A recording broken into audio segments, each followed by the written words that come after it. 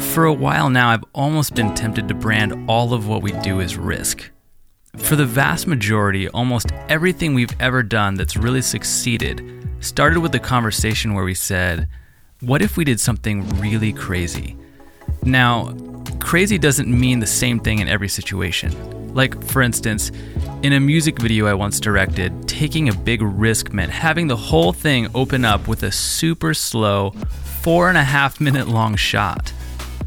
In the world of music videos for rock bands, that was a big departure from the norm, and a big reason why we did it. It's also worth pointing out that we didn't just do it to be different. It lended to the story in a way that a lot of faster shots simply wouldn't have. It reinforced our messaging.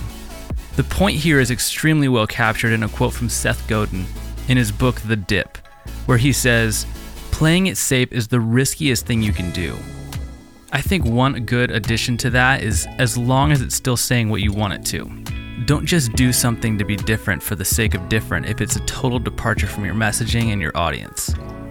It's those works of art that half of us love and half of us hate. Those are the ones that we all talk about and that we ultimately remember.